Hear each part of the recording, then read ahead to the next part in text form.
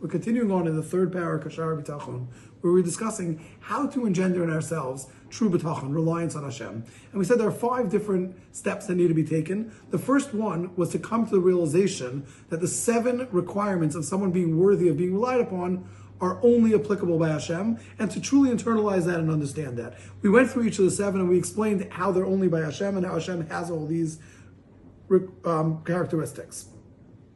We then said that if someone doesn't understand that this is the way the world is run and that everything is planned from Hashem, they're going to think that there are different things that they can do and different things that happen in the world that cause changes. And we said that take an example of a little kernel of wheat and see that a kernel of wheat turns into, let's go with the number 9,000 kernels. And when we start realizing that, and we start realizing how a tiny little nothing becomes a tremendous thing and tremendous amounts, we realize that Hashem is the one who runs the world and that all these requirements are from Hashem. And we continue on, Rabbeinu Bachya says, V'tirdas hanefesh, and when a person troubles himself, lahakdim masha'echar bori yisale, to make something that Hashem wants to happen later on, to bring it faster. Ula'acher masha'hikdim, or to delay something that Hashem has decreed that it should happen now. Ula'harbos masha'himit, or to increase that which Hashem said should be a small. Ula'hamit masha'hirba, or to decrease the size of something that Hashem wanted larger. Mikinyane ha'olam, from things that are worldly items.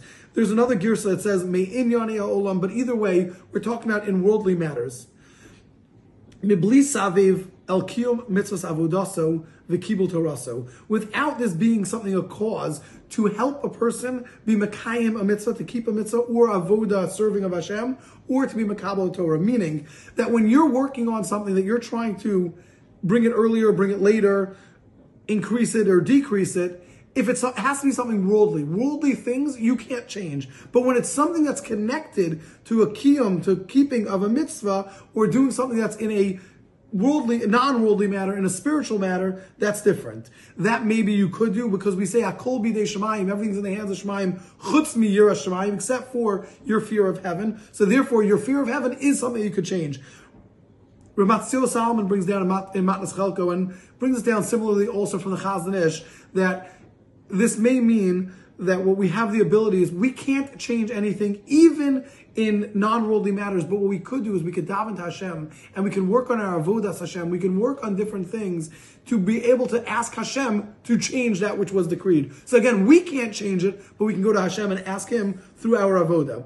But he says, if someone thinks that they could change this, and he works so hard, that means that he has chalishus ha'akara ba'amitas yidiyaso. We're lacking, we have a weakness in our recognizance and the truth of the knowledge of what's really going on. V'sichlus, and a lacking in our intelligence, mehavin tovas hanagaso, from understanding logically the good of the way Hashem leads us and runs the world.